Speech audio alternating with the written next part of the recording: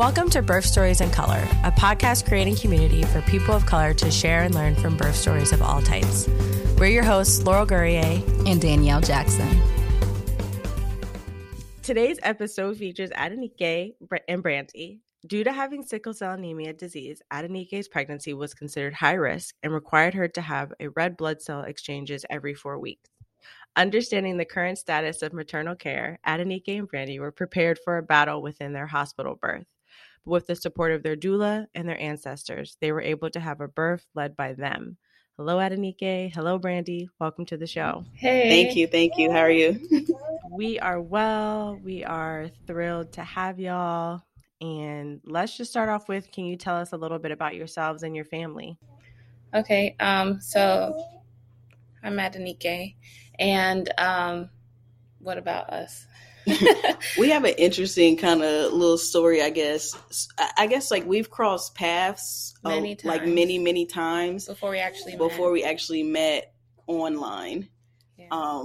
So one example would be like we graduated from Grad Morgan school on the same day, but we didn't know each other. And then later on, we were just kind of talking. It's like, yeah, I used to, work here. Oh, I used to go there all the time. So we crossed paths many of times, but we didn't meet until we met online. So we're just two January babies that crossed paths, and here we are. Come on through, universe. I know, right? The universe was like, we gonna make this happen. Yeah. We keep missing each other. Yeah. But the timing was when it needed to happen. Yeah. And also shout out to January babies, because both Danny and I. Hey. Oh, really? January baby. Hey. I'm the 3rd, and I'm the 12th. She's the 12th. 27th. 22nd. Nice. Look at that. It's a Capricorn vibe.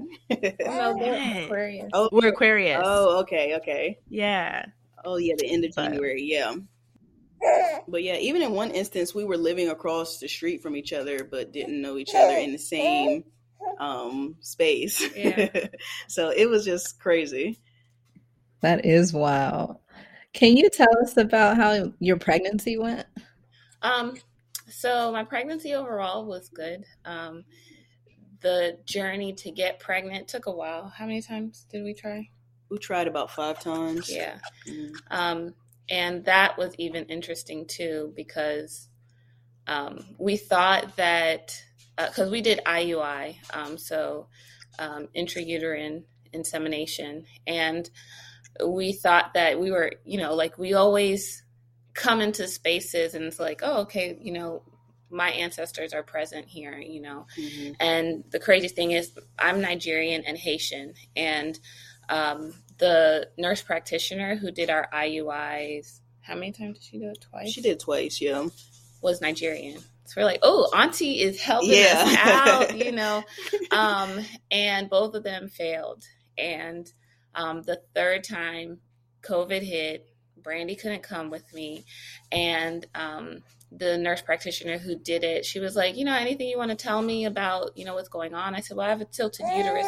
And she was like, well, that's good to know, because it said that in the notes that the nurse practitioner had a hard time finding your cervix. And I was like, she never said that to us. And so actually that was the 5th time by the time we got her, because we tried twice at home. Yeah.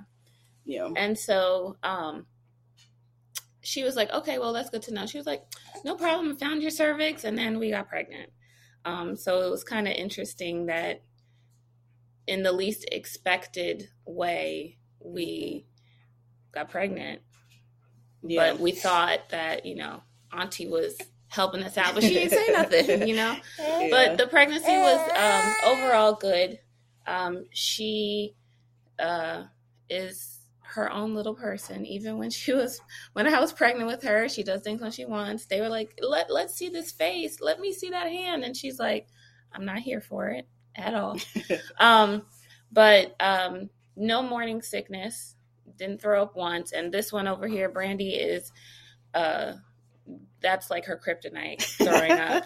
And so she was blessed that I didn't get any sickness. I really was. But I carried well. I didn't have any issues at all. It was just the red cell exchanges, and they were torture to me. Because I have sickle cell patients are known to have babies that are low birth weight because my cells are shaped differently, so my body carries oxygen differently. And so I did the red cell exchanges, but they're really not fun. I'm strapped down to a bed pretty much, with my hands out for 4 to 5 hours, just getting blood into me and my blood exiting me once every 4 weeks. So it was definitely not comfortable. And because we were pregnant during COVID, I couldn't have Brandy there. So I was there by myself. Another thing is we live in Virginia, Northern Virginia, but I get care in Baltimore. So we were driving to Baltimore at least 2-3 times a week. Yeah. So that was hard. But besides that, me carrying, that was fine. No issues with swelling or anything like that. Just carrying. So thank you for sharing that with us, that experience. We often hear about people having sickle cell during pregnancy, and that is just challenging. Mm-hmm. We don't always hear about what makes it more challenging and what you actually have to go through to make it a healthy and safe pregnancy for both of you. So thanks for breaking that down and sharing what it actually looks like to do that. Yeah, no problem. But even before the pregnancy, we were doing vision boards. We saw a lot of stuff come to light with, the vision boards. We just kept talking about it and seeing it through. We actually, it's something we planned for. It wasn't like an accident or, so we did a lot of research, in the beginning. Even still now we do a lot of research and the doula, she really helped throughout the pregnancy as well with each and every single phase of the pregnancy. So, which leads me into my next question. Kind of, you talked a bit about the prep work before, but can you dive a little deeper into that? And then also, what did prep for birth look like? Was it? It sounds like it was something you were thinking about, but can you walk us through what that looked like? Mm-hmm. Yeah. So I am an avid researcher. I'm a social worker, but I also question everything. Having sickle cell, people like to tell you what you need to do for yourself, and it's like, I know my body. So I did research before even getting pregnant, how can I best do this as naturally as possible without, hormones or chemicals or anything like that. So I just deep dived into the world of, birth and pregnancy. And so I did research on what pregnancy may look like and what birth is. A birth, to me, I wanted it to be as it was, for my mom or my grandmother. I didn't know my grandmother. My mom didn't know her mother. But my mom grew up in Haiti. There's no Western medicine going on over there.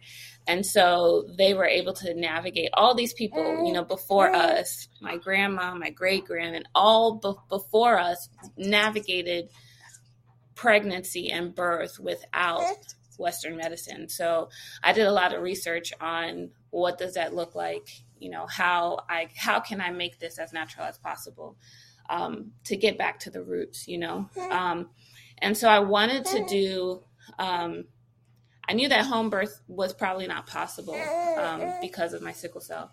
So I wanted to do, a birthing center. But birthing center was like, no, you're high risk, not only because of my sickle cell, but I also have some heart issues that are related to my sickle cell. And so they were like, this is not going to be a good fit. So knowing that, I knew that hospital was the only way. And so I wanted to figure out how I can navigate the hospital births without appeasing the practitioners that were there. So I just looked up a lot. And I actually, before getting pregnant, wanted to get into being a doula myself. But I already work at night. I work from midnight to 8 in the morning. And so that wouldn't work. And the Brandy, she doesn't understand work that's not between the hours of 9 to 5. So that wouldn't work either with our relationship. So, but I did a lot of, research and stuff about what doula work is and, how they can support us in, pregnancy as well as birth. The other thing is my younger brother, he is, how would I describe him? He's not a mainstream guy, right? So the way that he lives his life is not 9 to 5 or, going to work to make money. Like, he lives comfortably, but he doesn't force himself to be in this mainstream world. So he grows a lot of his food. He is just spiritually on a different level than, the rest of us. And so he crossed paths with these two midwives in California. He lives in California, in Oakland, California. And he connected us when I got pregnant. And so I was able to talk to them as well, because one had experience, they both had experience, like 30 plus years experience working as midwives, but one worked currently in a hospital and the other one didn't. So I kind of got two different perspectives, as well as, although they do have a 9 to 5 kind of, mainstream lifestyle, they did other things that pulled them away from mainstream and got back to self and, the roots of things. So that's pretty much how we prepared. Can you describe your birth experience for us? Yeah. So stories upon stories. So, I was seeing a maternal fetal medicine specialist, because I was high risk. And funny thing is, he was also Nigerian, and it just happened that he was my doctor. So I was seeing him once a month, and then every 2 weeks at the end of the pregnancy. And in the beginning, he was like, you can't go past 38 weeks. You can't go past 38 weeks because you have sickle cell and, you're high risk, and, we don't want anything to happen to you or the baby. I'm like, okay, that's fine. And then we got closer to 36 weeks, and he was like, well, your pregnancy is fine. Your heart's doing well. So you can go a little longer. Let's try, 39 weeks. And I'm like, okay. He's like, but we'll schedule an induction. I'm like, okay, fine. We'll put the induction on the books, but I'm not doing no induction. And then we got to 38 weeks.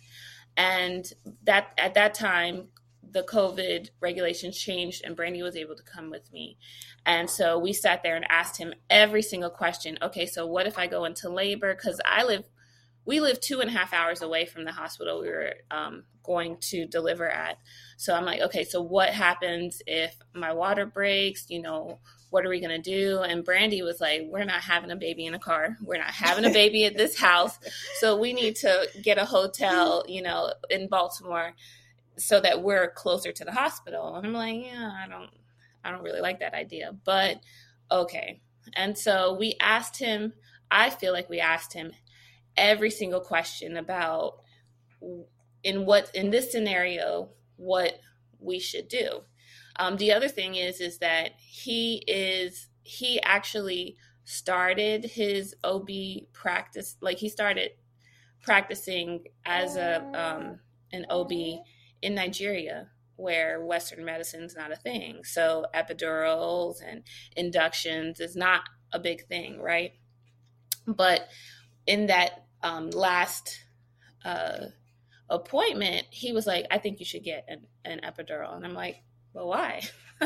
why do I need an epidural? Like, you know, I've been going through this pregnancy, haven't had any issues. Why do you think I need an epidural?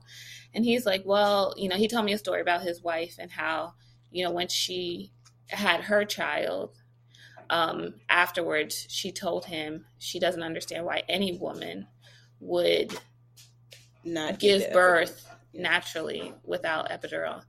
And I'm like, okay, that's your wife, you know, but that ain't me. I don't want the epidural.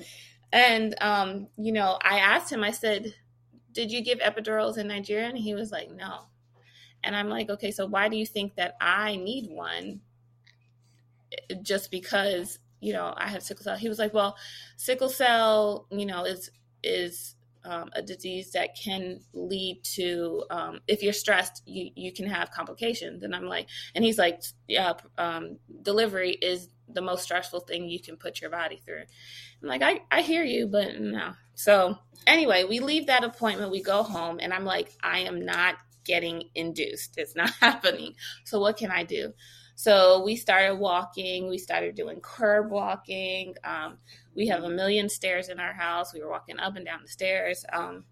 I was making things with okra in it just to make sure baby slips right out. And so we were doing a lot to try to get to get labor starting. And we had already finalized like birth plan with the doula, and we went over that.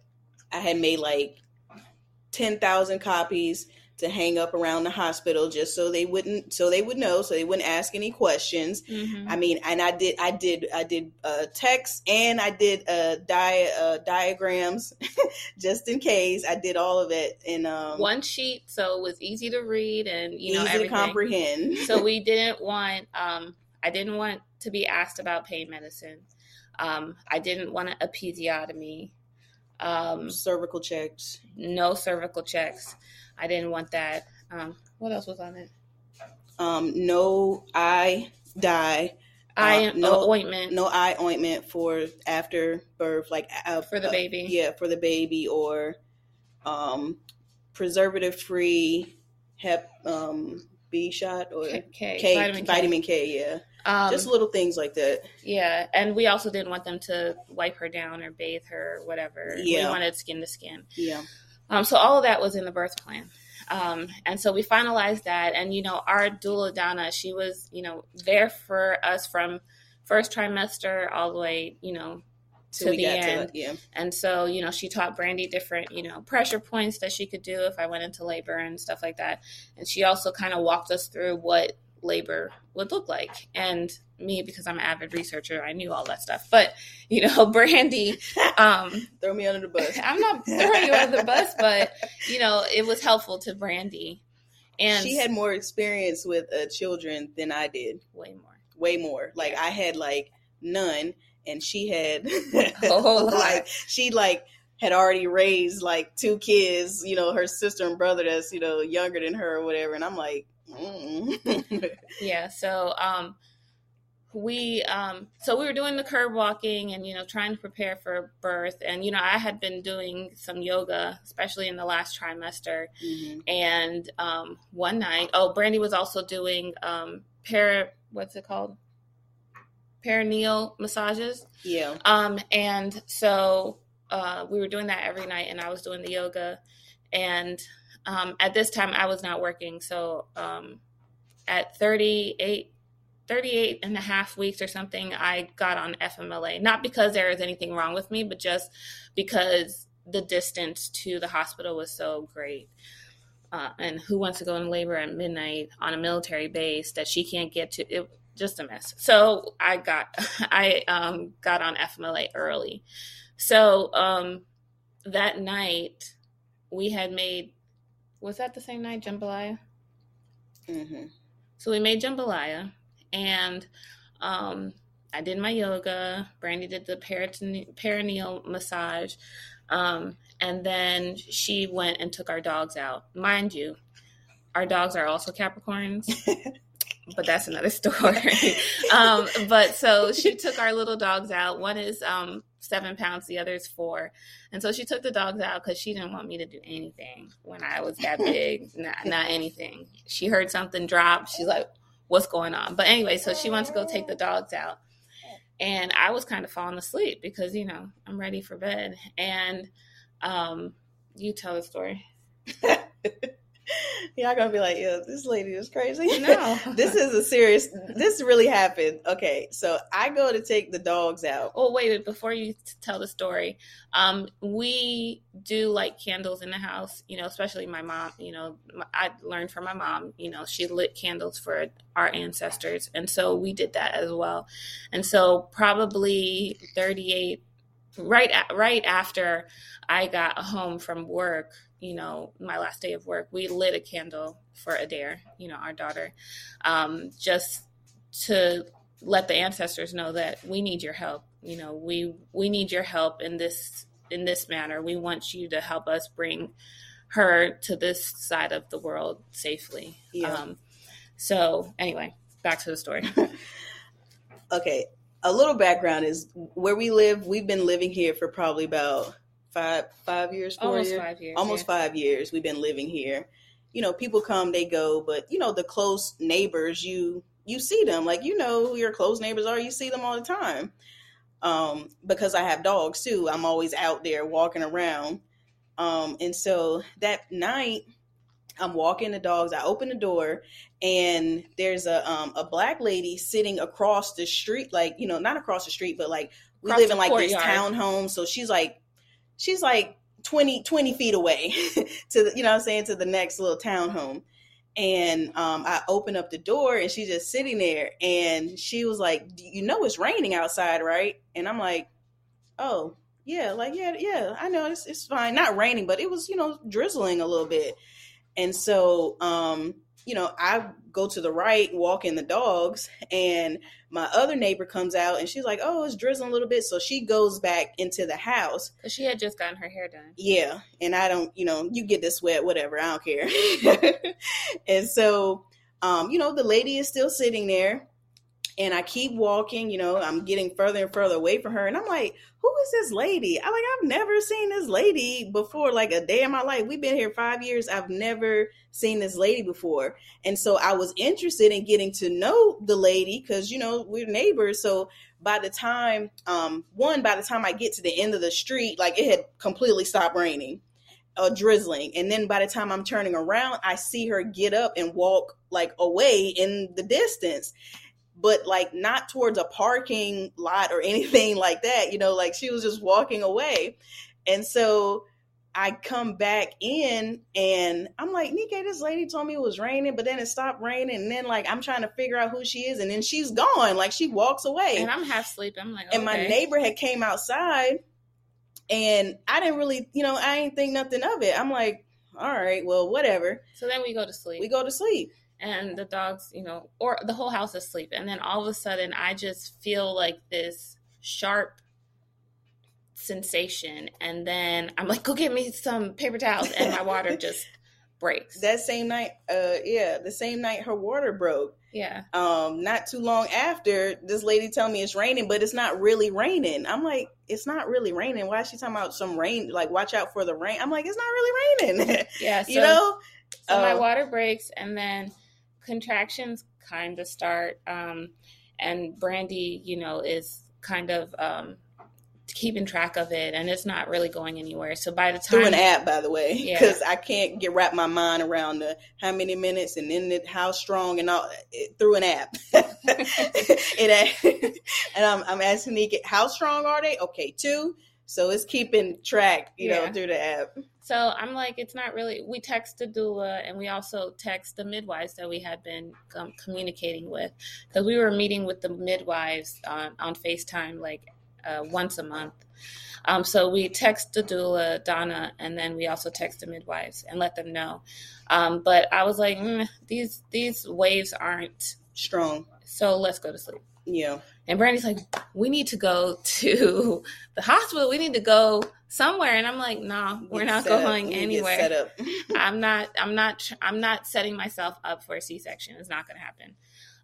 especially knowing, having sickle cell, like me having sickle cell, there's a lot of stigma to having sickle cell. So whenever somebody sees me in a hospital setting, they're like, oh my gosh, you have sickle cell. This is what we need to do, instead of like, wait, hold on, like listen to what I got to say. So I was like, we're not going to the hospital. I'm going to sleep. So we wake up, and then it's like probably 9-ish o'clock, and I'm good. Like no waves or anything through the night. I'm okay. Like my water broke, and every time I got up, it just, trickled. But I was like, I'm good. And so Brandy's like, we need to let the doctors know. And I'm like, okay, fine. So I call them and I let them know my water broke, and they're like, you need to come in. I'm like, okay, well, I'm 2.5 hours away. It's going to take me a minute. But at this time it had already been about, I guess, 12 hours, 13 hours since her water had broke. Yeah. And I was GBS negative.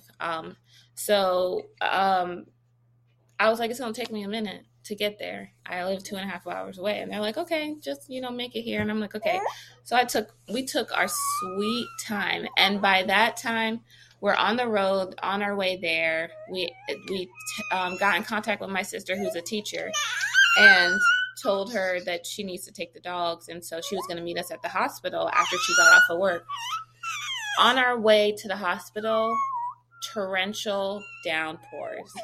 Like, it was so bad that the road was blocked off because it was a puddle of water. On the interstate. Yes. It was crazy. Just water everywhere.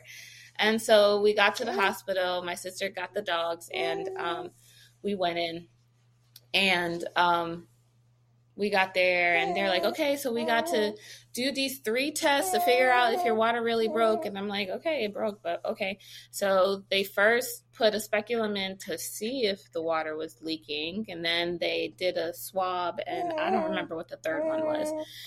And when she put the speculum in, it was just like water flowing. She was like, well, your water broke, so we're going to admit you. So then they tried to do a cervical check, and I got... Okay, there. I got tilted uterus, so it was uncomfortable, and I told them to stop before they even got, how many centimeters I was. And so they admitted me, and the nurse I got was actually, well, the first nurse, she was only there probably for maybe an hour, because we got to the hospital around 4:30-ish. And so shift change was at 7. So the second nurse that we got, she claimed to be a master in, progressing women to 10 centimeters. Yeah. And so she put me in all these crazy positions. By that time, my doula got there, and we changed the room completely. So we made sure it was already dark because it was nighttime. But we had this projector that had like the Aurora Borealis on the, on the ceiling. We had a diffuser. So we had some essential oils going. We also had like lights that were all around as well. And we had, some music on, more of like meditation kind of music. So we were real chill in there, because I'm like, y'all ain't gonna not stress me out. So, I'm going through the motions, and, when they were putting me in positions, my contractions were, getting a little bit better, but not still consistent like it should be. And so, of course, the doctors come in, they're like, can we check you? And I'm like, no. And they kept on coming in. Can we check you? Can we check you? Can we check you? And I'm like, no. Even though on the birth plan it said, like, don't ask us this, because we're telling you the answer is no. Mm-hmm. But they proceeded every single time to, do what they want to do. Yeah. And then at one point I was just irritated, like, so when the doctor came in and said, can we check you? I was like, but do you guys understand that my water broke? I am GBS negative, but every time you guys stick your hands up me, that makes, the rate of infection go up. And they're like, we understand, but I'm like, but what? Like, there is no but, like, no. So it's like you're on their time frame when you get there. Mm-hmm. And we knew that, but, you know, of course I was still resistant. And, you know, the people who know me know that this is right up my alley. Like, you know, I don't take much from anybody. So now it's like 10 p.m. at night, 10, 11 p.m. at night. And and there was this one midwife, she's a midwife. And she was Black. And, you know, she was like, listen, I completely understand why you don't want to be checked. And she was like, you don't have to be checked. I'm fine with that. And she was like, I'm leaving now, but tomorrow morning when I get here, is it okay if I check you? I was like, absolutely. Like, you know, we're here. You're on our wavelength. And so she leaves, and then, you know, of course the doctors come in. Can we check you? And so around midnight, the doctor was like, can I please check you? And I'm like, okay, fine. But listen, they weren't successful the first time. So I'm going to give you one chance and you can check me, but we're not playing hanky panky in my cervix. Okay. So she did it, and I was so close to saying stop, but she was able to get the, you know, measurements. And I told them in my birth plan, I said, I do not want to know my progression. I don't want to know, because I'm that type of person. Like, I need to make it to 100%. And so I was like, you can tell Brandy and the doula, but don't tell me. And so they all left and had a powwow outside, and I'm going through the motions. She was only 2 centimeters. Yeah. At that time when they checked. And so they don't tell me, but when we get back in, Donna had a heart-to-heart with me, and she was like, you know, I know you don't want any type of medication, but the rate in which you're going is, you know, is not what we want to see at this time. And she was like, I think that you should try some Pitocin. But wait. But before we got to that point, the doctors were basically trying to pin me and Nike against each other, because they wanted me to convince her to continue to get the checks and to get the Pitocin and the epidural. And I actually had to walk around the hospital, because I was like getting super angry, because I basically said, I'm not going to force her to do anything that she doesn't want to do with her body. So stop asking me. Like, I mean, by this time it's like 5 and 6 times. Can we do the Pitocin? Can we check you? You know, like every 30 minutes they're asking the same questions, like as if we're not giving them the answer, but it's not the answer they want to hear. So then the doula, after we got the number, she was like, you know, it seems like, we want to see you further than this. You should be further than this, and you're not. And so she suggested that I get Pitocin. A little bit of Pitocin to assist. And she was like, she even told me, she was like, you know, knowing the way that you are now, you know, I don't think that this will lead to, you know, you getting any pain medications or anything like that. And I was like, okay. So we got the little bit of Pitocin, and it kind of, it jump-started things.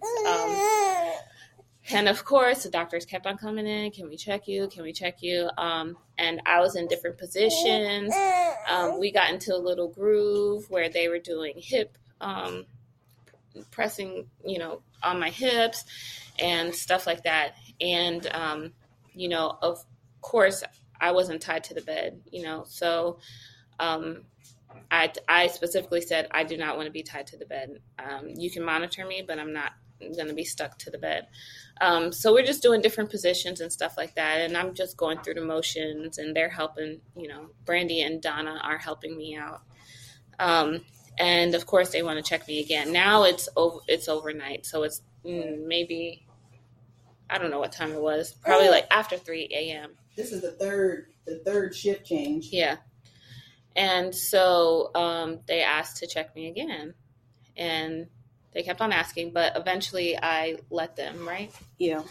And what was at that point? She was at 6 centimeters with the Pitocin. I didn't know where it was, but I'm just going through the motion. So then it's shift change, right? And it's day shift. So it's after 7 a.m. And this woman, of course, I thought she was going to be, she's one of us. She's Black. And she's the attending. So she's the lead doctor for the day shift. And she comes in, and of course, we're in our zone. Like, we got the music, we got the essential oils, we got, we're just grooving. And she comes in, and I'm mid contraction. Every time I have a contraction or wave, my eyes are closed. And but by this point, she had been placed on oxygen because during the contractions, during her contractions, the baby's heart rate was decelerating. Yeah. So my eyes are closed, right? And I know that there's people in the room, and I know Brandy and Donna are there. And the doctor's like, okay, so we need to check you. And I'm like, no. And she was like, but we need to know when to tell you to push. And I said, well, if you read my birth plan, because at this point I'm irritated, right? I have the birth plan. You just had a shift change. So I know you talked to the doctors because I work in a hospital and I know how this works. And so I know you already talked to the doctor that you relieved. And so I said, in my birth plan, it says, I don't want to be told when to push. I'm going to push when my body's ready. And she was like, but we need to check you. And I said, why? And she was like, well, because if you push when you want to push, you can rupture your cervix and it's going to be this big surgery and all that stuff. And I said, I'm going to push when I feel the need to push. And she's just trying to convince me to get her to check. And I said, but being rude about it, right? Mind you, she said when Nikkei wasn't answering her fast enough the first time because she was having a contraction, then she goes, listen, I'm not trying to interrupt y'all aura or whatever y'all got going on in here. You're zen. But you're zen. But we need to know where you are so that we can figure out what all we need to do. And it's like, okay. And she also was like, well, the last time you were checked, you were 6 centimeters. And I was like, well, I guess you didn't talk to your colleagues because I told them I did not want to know where I was. Yeah. And so she was like, well, she talks to the nurse and she was like, I'm just going to go do my other rounds with other people. And I'm like, okay, bye. we didn't need you anyway. Okay.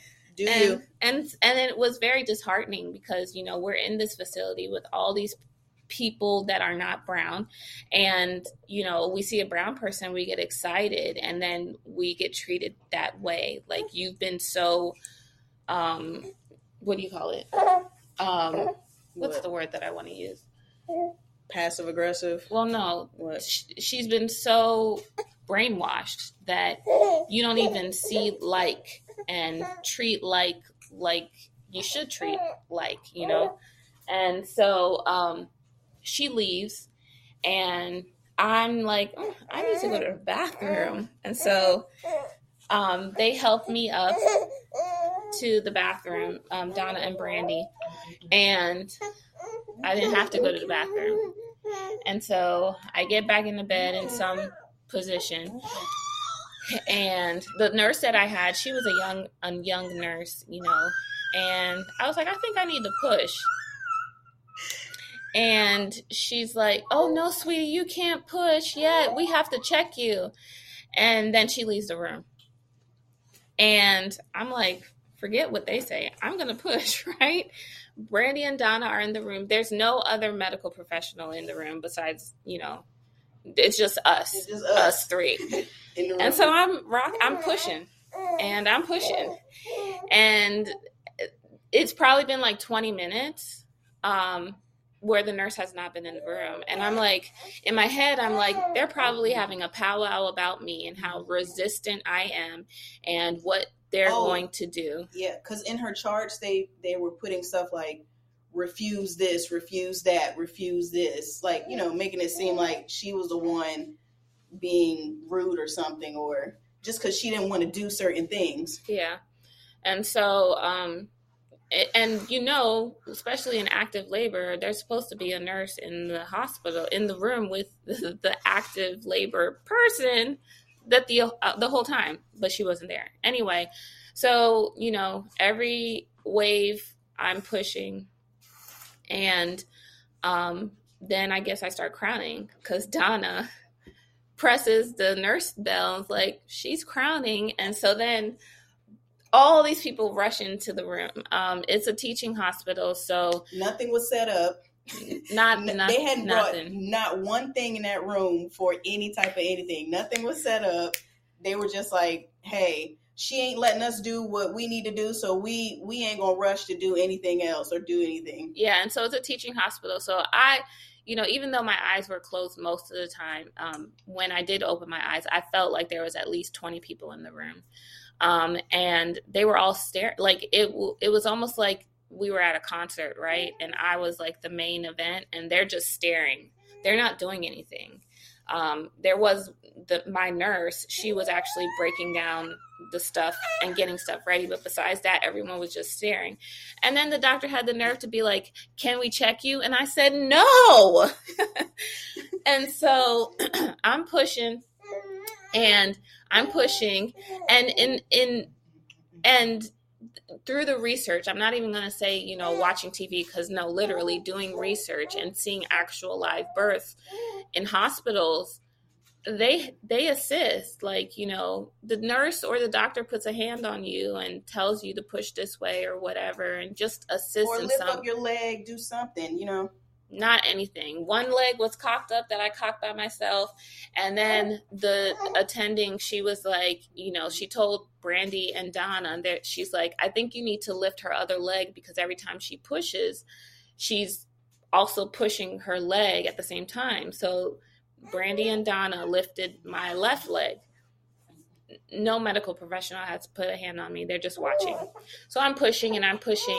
And then her head comes out. Adair's head comes out, and then the doctor's like, whoa, stop, because, she has the cord wrapped around her neck 3 times. And so even though I said that I wanted delayed cord clamping, they couldn't do that because the cord was wrapped around her neck. So the attending cut the cord, but she cut it like, I don't know how she cut it. It was long, so there was a little bit of, blood that still was able to go into Adair, but she cut the cord, and then I pushed her the rest out. And I didn't tear at all because I pushed when I was ready. She didn't have a cone head because I pushed when I was ready. And as soon as the nurse took her, Adair pooped on her, and I was like, that's what y'all get. Like, that's what y'all get. And then we did skin to skin. I did skin to skin first, and then Brandy did skin to skin. And we were in, so the Pitocin is still going on. And I was like, can y'all stop this? And they're like, well, we have to wait an hour. And of course I wanted my placenta. And they're like, well, if your doula takes your placenta, then she has to leave ASAP. But then they were like, she can wait an hour. And she was like, well, I'll just wait until they get to postpartum. And so we get to postpartum. And, of course, the nurses over there are trying to give me medicine. They're like, well, here's some ibuprofen. Here's all this pain. I said, I'm not in pain. What do you mean you're not in pain? I'm not in pain. I'm not taking your medicine. I don't want it. And then they checked Adair, and her temperature was low. And so they wanted her to go to the NICU. But the thing is, when we went through the hospital tour online or whatever, they specifically said that we will never take your baby from your room. We can do everything in the room. But then they're like, oh no, we need to take her to the NICU because there's a warmer in there, and we can't bring the warmer into your room. We're like, why not? And they're like, we just can't. And then we're like, but why not? And they're like, we just can't. We have to bring her to the NICU. And I'm like, well, Brandy, can you go with her? Because, I don't want her to be in there by herself. And so Brandy went, but because of COVID, Brandy couldn't go into the NICU and had to stay outside of it and watch her. Outside the window for like 4 hours while they were warming her up. And watch her. And that time, it had been over 24 hours. And Brandy was tired. Her feet were tired. And she was like, there's nowhere for me to sit or anything like that. And so I switched with her. I just got up and walked away. And the nurse was like, what are you doing? And I'm like, I'm going to see my baby. Like, what's the problem? And so throughout the postpartum part, you know, the nurses kept on coming in. They kept on bringing the medicines, like, here, take this. And I'm like, I'm not taking this. I'm vegan, and I've been vegan for over 10 years. And it's actually helped with my sickle cell. That's why I'm vegan. And so they kept on bringing me prenatal vitamins. And I'm like, I can't take your prenatal vitamins because I'm vegan. And of course, they put in a chart refusal. And the only reason I knew that they put in a chart refusal is because when the next nurse came in, she was like, oh, I see that you refused pain medicine and you refused all this stuff. And I was like, you know, I explained that I'm not in pain. I'm not taking your pain medicine if I'm not in pain.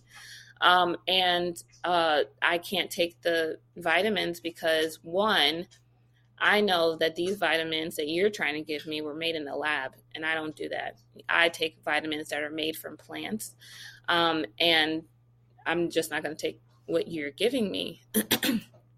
And so, you know, it was definitely difficult in the postpartum because, you know, they had already got word of what happened in labor and delivery. And so we actually asked to leave early because she was, you know, feeling all right. Yeah. And they refused to let her leave early.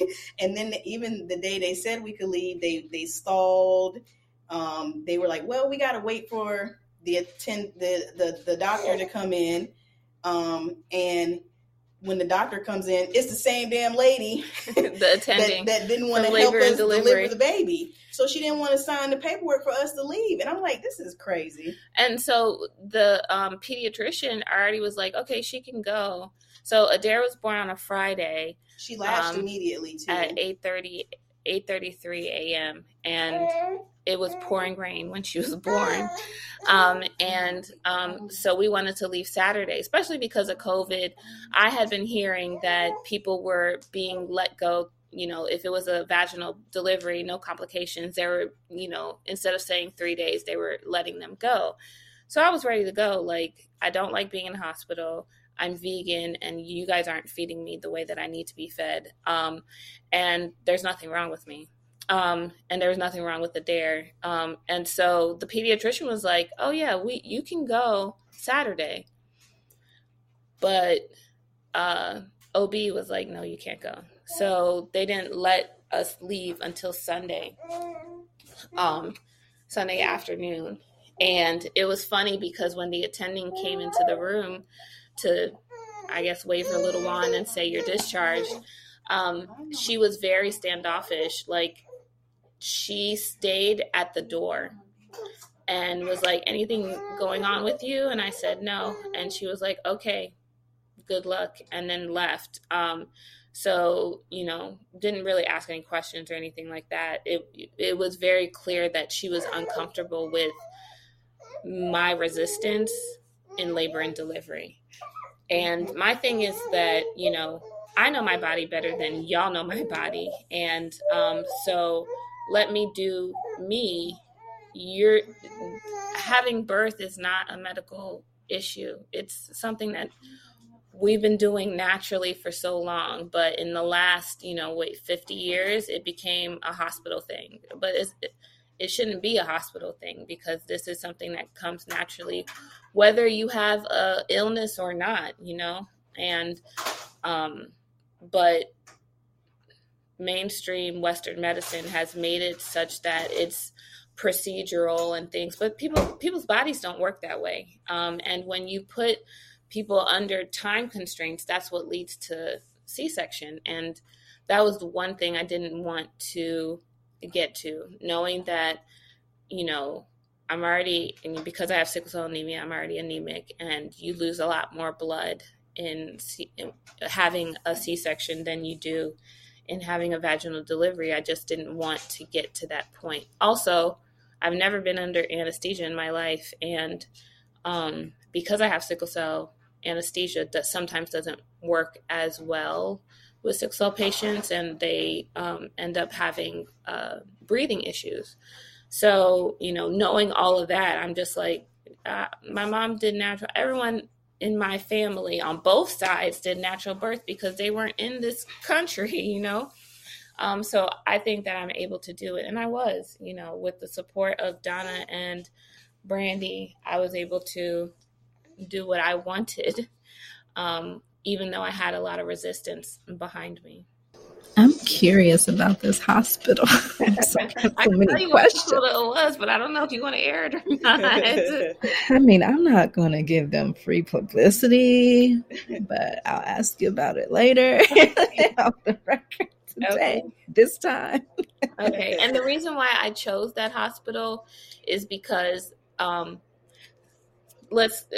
in sickle cell patients are most likely seen as drug seekers, as drug addicts, right? As adults. As children, you know, they're cute and cuddly and they're in pain. I'm going to make them feel better and give them pain medicine. But when we become adults, we're seen as drug seekers. And because of that stigma, if I go into any hospital, any ER, and say I'm in pain, you know, of course, the majority of people, at least in this area, that are in these hospitals are white. They don't understand what sickle cell is. And they don't believe our pain, right?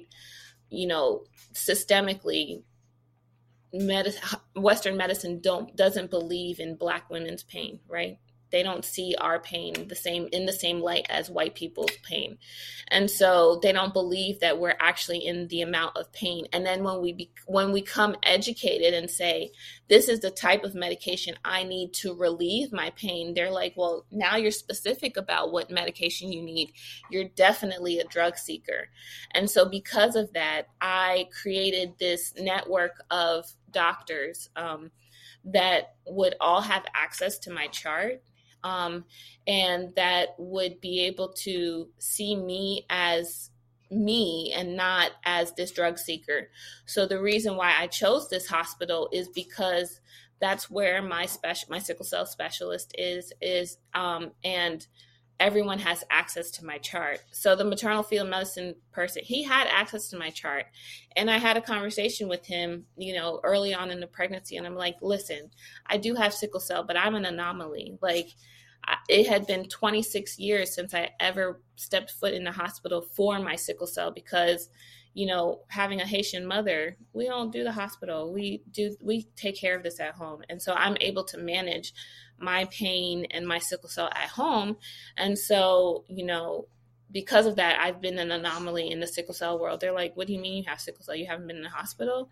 What pain medicine do you take? Like when you go to the hospital? I haven't been in the hospital, so I don't know. So that's the reason why I chose that hospital, is because they had this big picture of me for over 10 years. And so, yeah, that's the reason why I chose that hospital. And the crazy thing is, during the pregnancy, I had an episode of, it's called SVT. It's supraventricular tachycardia. So my heart rate was over 200 while I was pregnant. And the doctor told me, he's like, if you ever have an episode, go to the hospital. So I work in the ER now, and it was too far to go to Baltimore to the hospital when it happened. And so I called one of my ER doctor friends and said, hey, I know you work at this ER close to my house. I said, are you working tonight? He was like, no.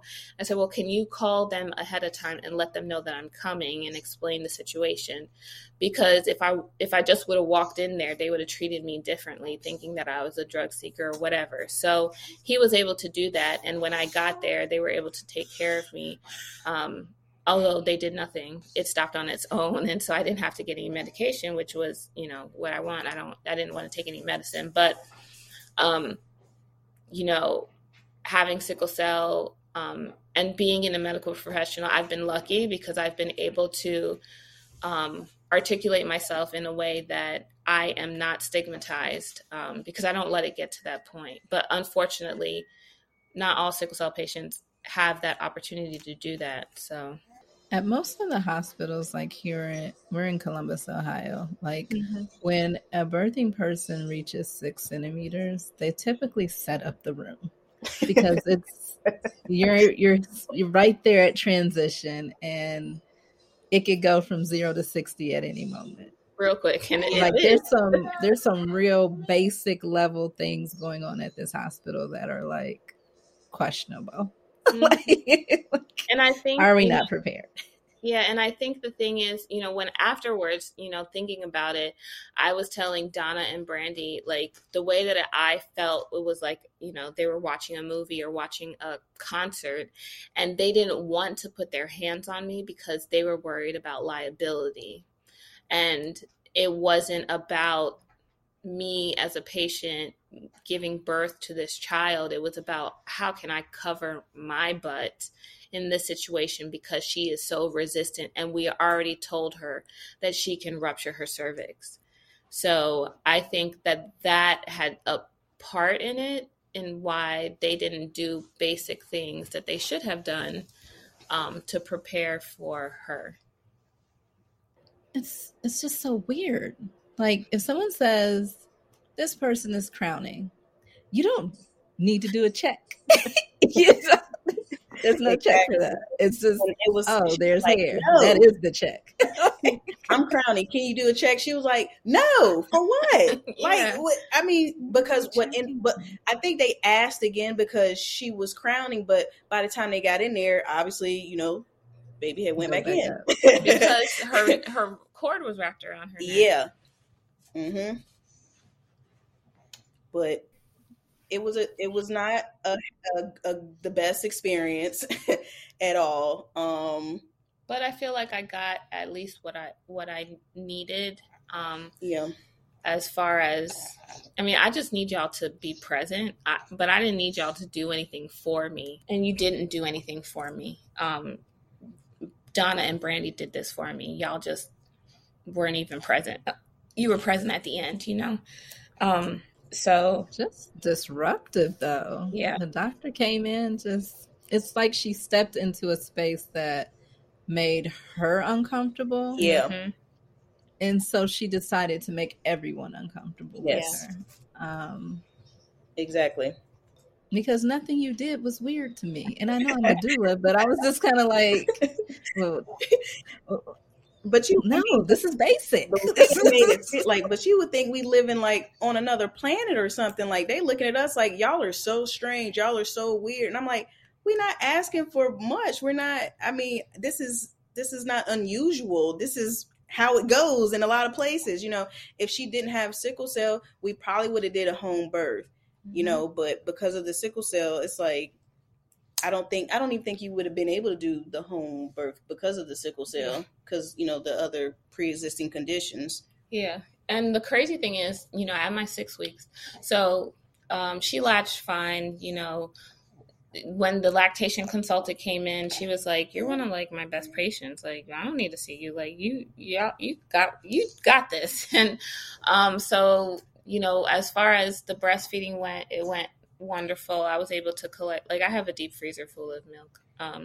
I was just able to collect so much milk, and so I was good. The whole 6 weeks after birth, and so when I went to go see my maternal fetal medicine specialist for the last time, he did the normal checks. And the funny thing is, I guess they offer you birth control and they offer you a test, the STD test. And he was like, I know that you don't want that. Like, I don't even have to ask. Like that's the way that I felt. Like he was like, you don't want that. And I'm like, you're not even in my head. I'm like, he's not even asking me, but I don't want it. I don't need it, But also word had got around. About he was like, I heard about what all was going on. Yeah.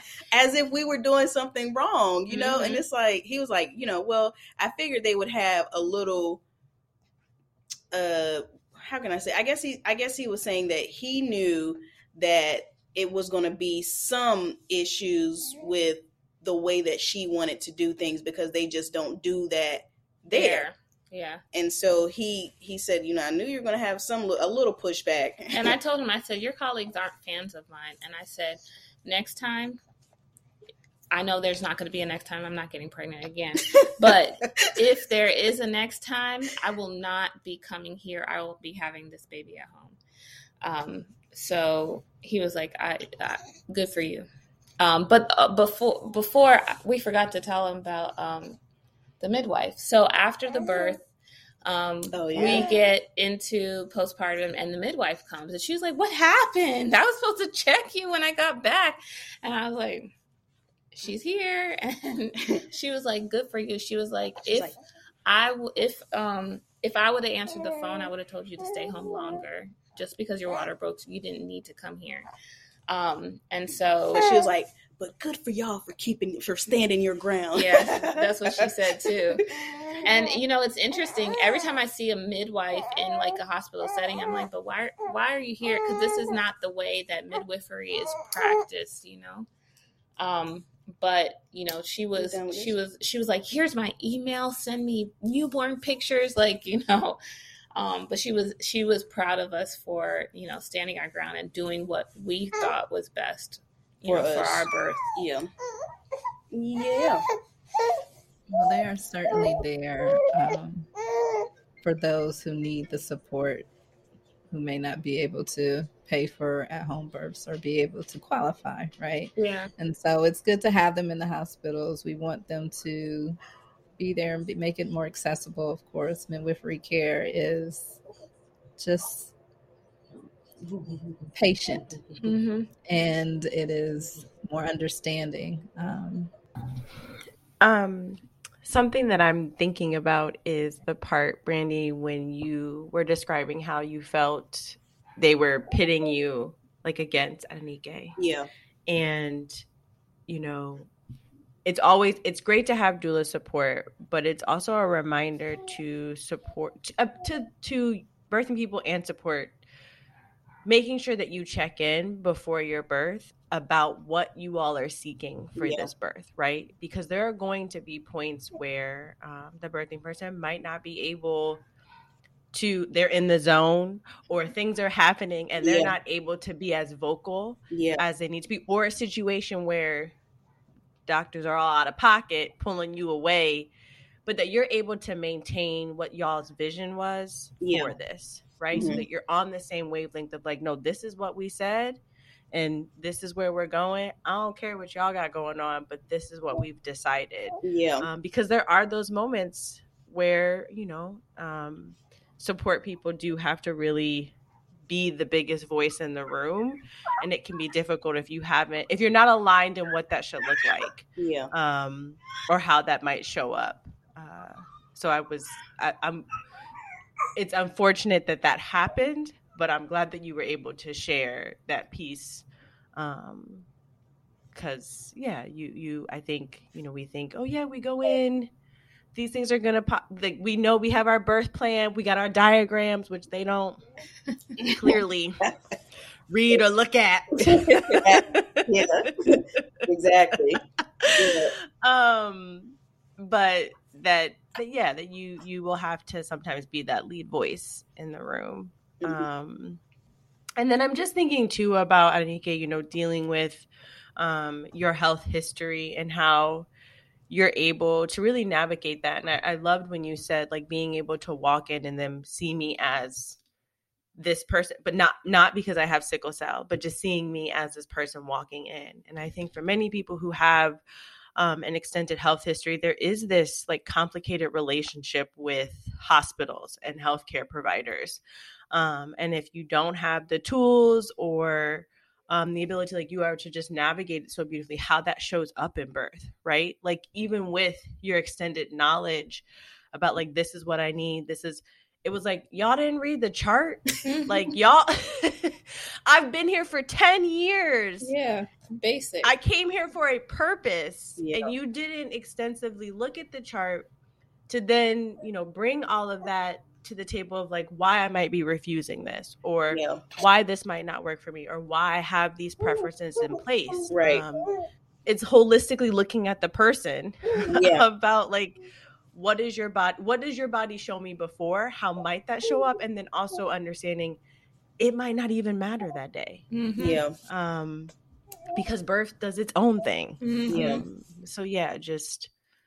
So thank you for sharing your journey with us with that. And I also, it's just a reminder of, it shouldn't be that hard. It shouldn't. It shouldn't be that hard. And, you know, you really laying out the difference of like children who've been diagnosed with sickle cell, adults who have sickle cell, and that stigma. It shouldn't be that hard. It shouldn't be that complicated. And it's just understanding our own biases when we work with people who have a health history, whatever they might look like. I'm ranting now, but that's how I feel. So get them, Laurel. The other thing is that so she was born in June. I was out of work until September, the beginning of September. And I went back to work, fine, no issues. At the end of September, when the weather changed, because with sickle cell, weather really affects us, drastic change in weather especially. So my favorite seasons are the summer and the winter, because you can plan for that. Whereas the fall and the spring, it's a roller coaster. And so at the end of September, it was the first cold day. And I went straight into crisis, sickle cell crisis. And usually pre-pregnancy, birth, I'm able to manage it at home. You know, I take my pain medicine, I, get my hot water bottles, I bundle up, I drink a lot of fluids. But this time, none of that worked. And so I told Brandy, I'm like, I need to go to the hospital. But I'm breastfeeding, right? And, it's just Brandy and I. My mom lives in Baltimore. And so that's the only support that we have in the area. And so I call my mom and she's like, just go to the hospital. Just go to the closest hospital. I said, I can't. If I go to the closest hospital saying that I just took oxycodone, because that's what I'm prescribed for my pain, and I'm breastfeeding, they're going to call CPS on me. Like legit. And so I said, I can't just go to a hospital. I need to go to, the hospital in Baltimore, but I can't drive myself. At that point, I couldn't walk. I was in so much pain. My mom comes, she gets off of work and comes. But at that time it's overnight. And I'm like, well, we're not going to leave right now. We'll leave in the morning. So Brandy takes me to the hospital in the morning and we're fine. They actually see me for me because I go to the hospital that has my chart, and then, but they're not able to, I go to the sickle cell clinic and they are trying to treat me there, but what they're treating me with doesn't touch my pain at all. So I'm in excruciating pain. I can't walk. And so the basic thing, like I asked to get a pump. It took, babe, how long did it take for them to get me a pump? Almost a whole day. To get me a pump. Day. Yeah, to pump. But so that clinic, the sickle cell clinic closed and they sent me to the ER because they wanted to admit me, but there weren't any beds.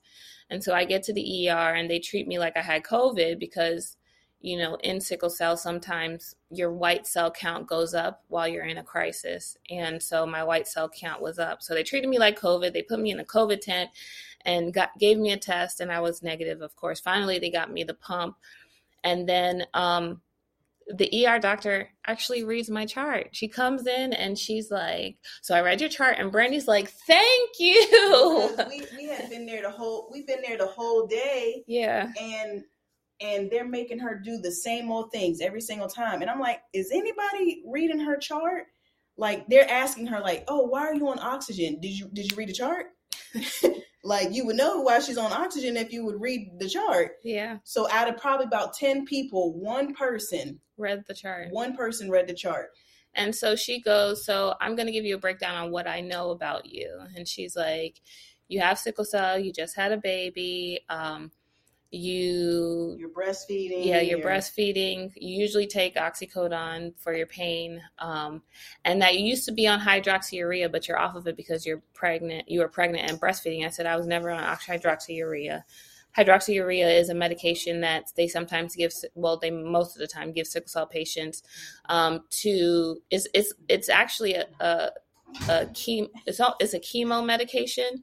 So it targets sickled cells and gets rid of them, destroys them, so that you have less sickled cells in your body to prevent sickle cell crises. So I was like, I was never on that drug and I don't plan on being. And she was like, I don't know why that's in your chart. And I'm like, I'm not.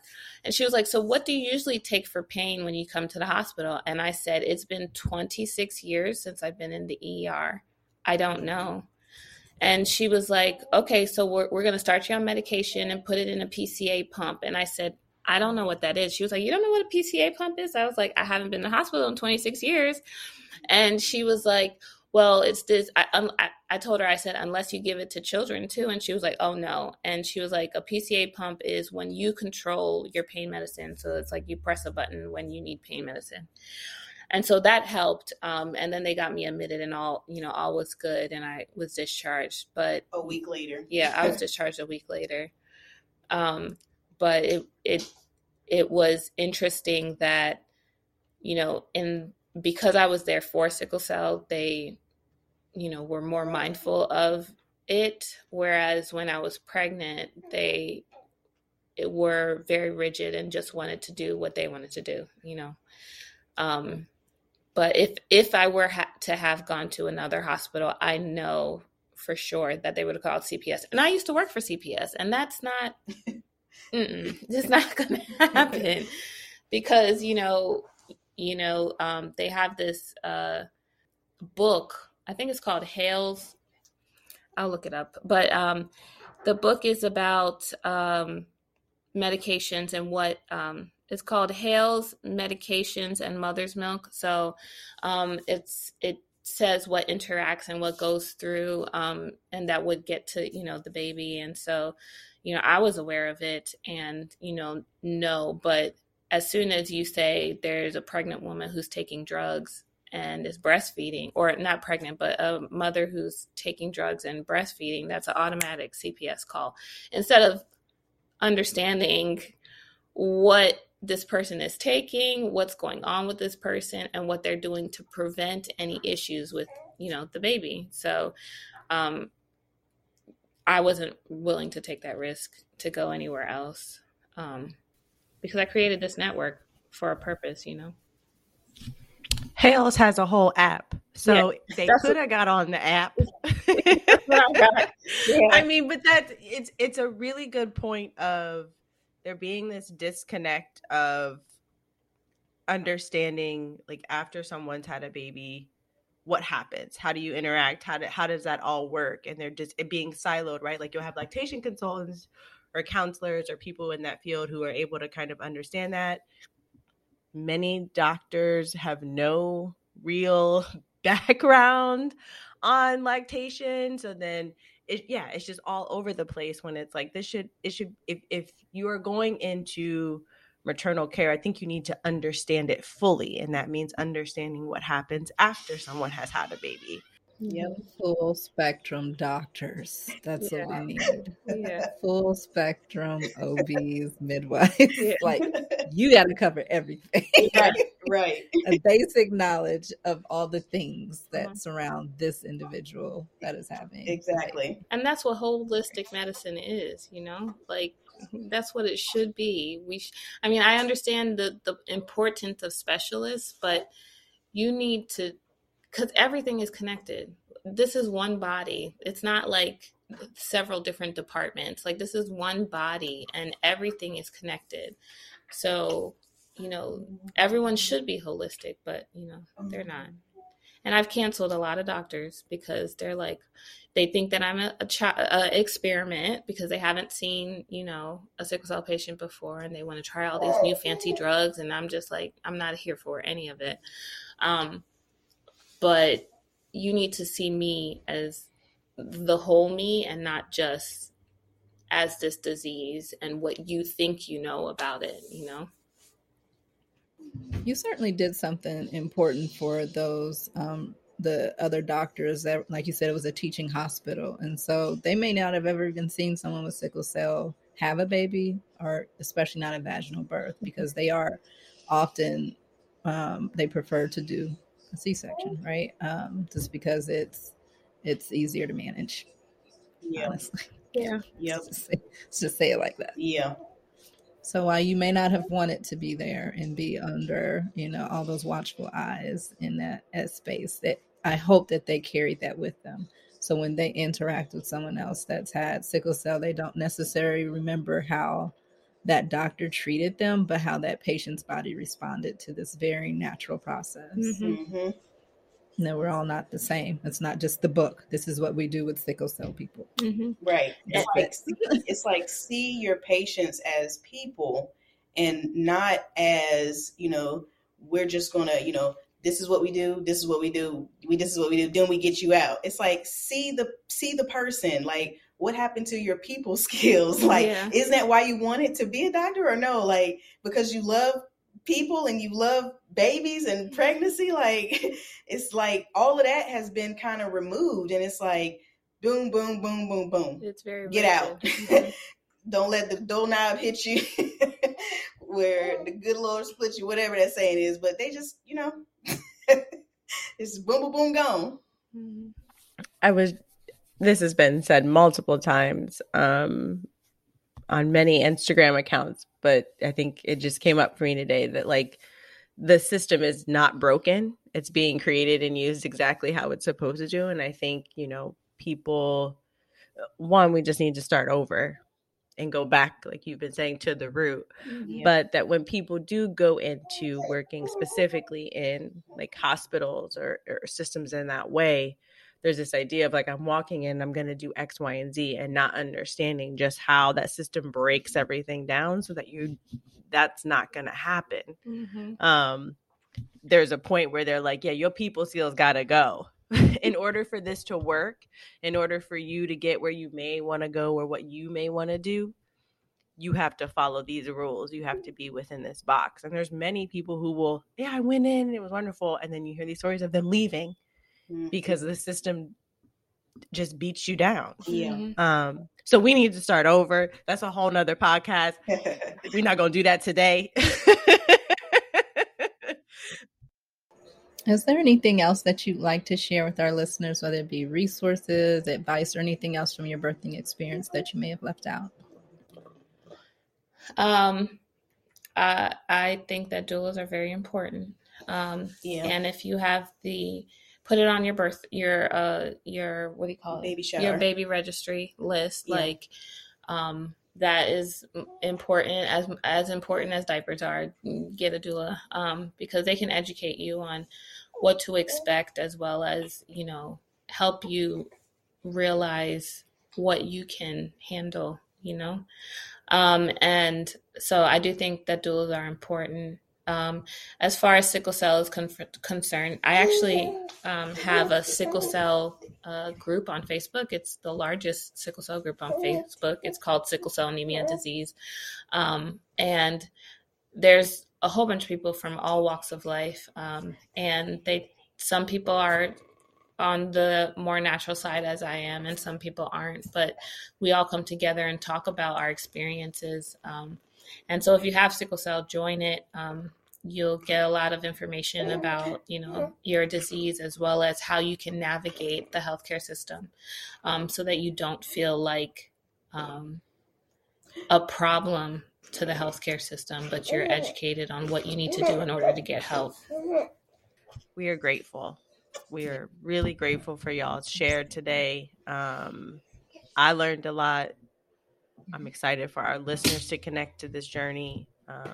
So thank y'all. Thank you for having us and letting us share. Thanks for listening to Birth Stories in Color. To hear this show and other episodes, head to birthstoriesIncolor.com.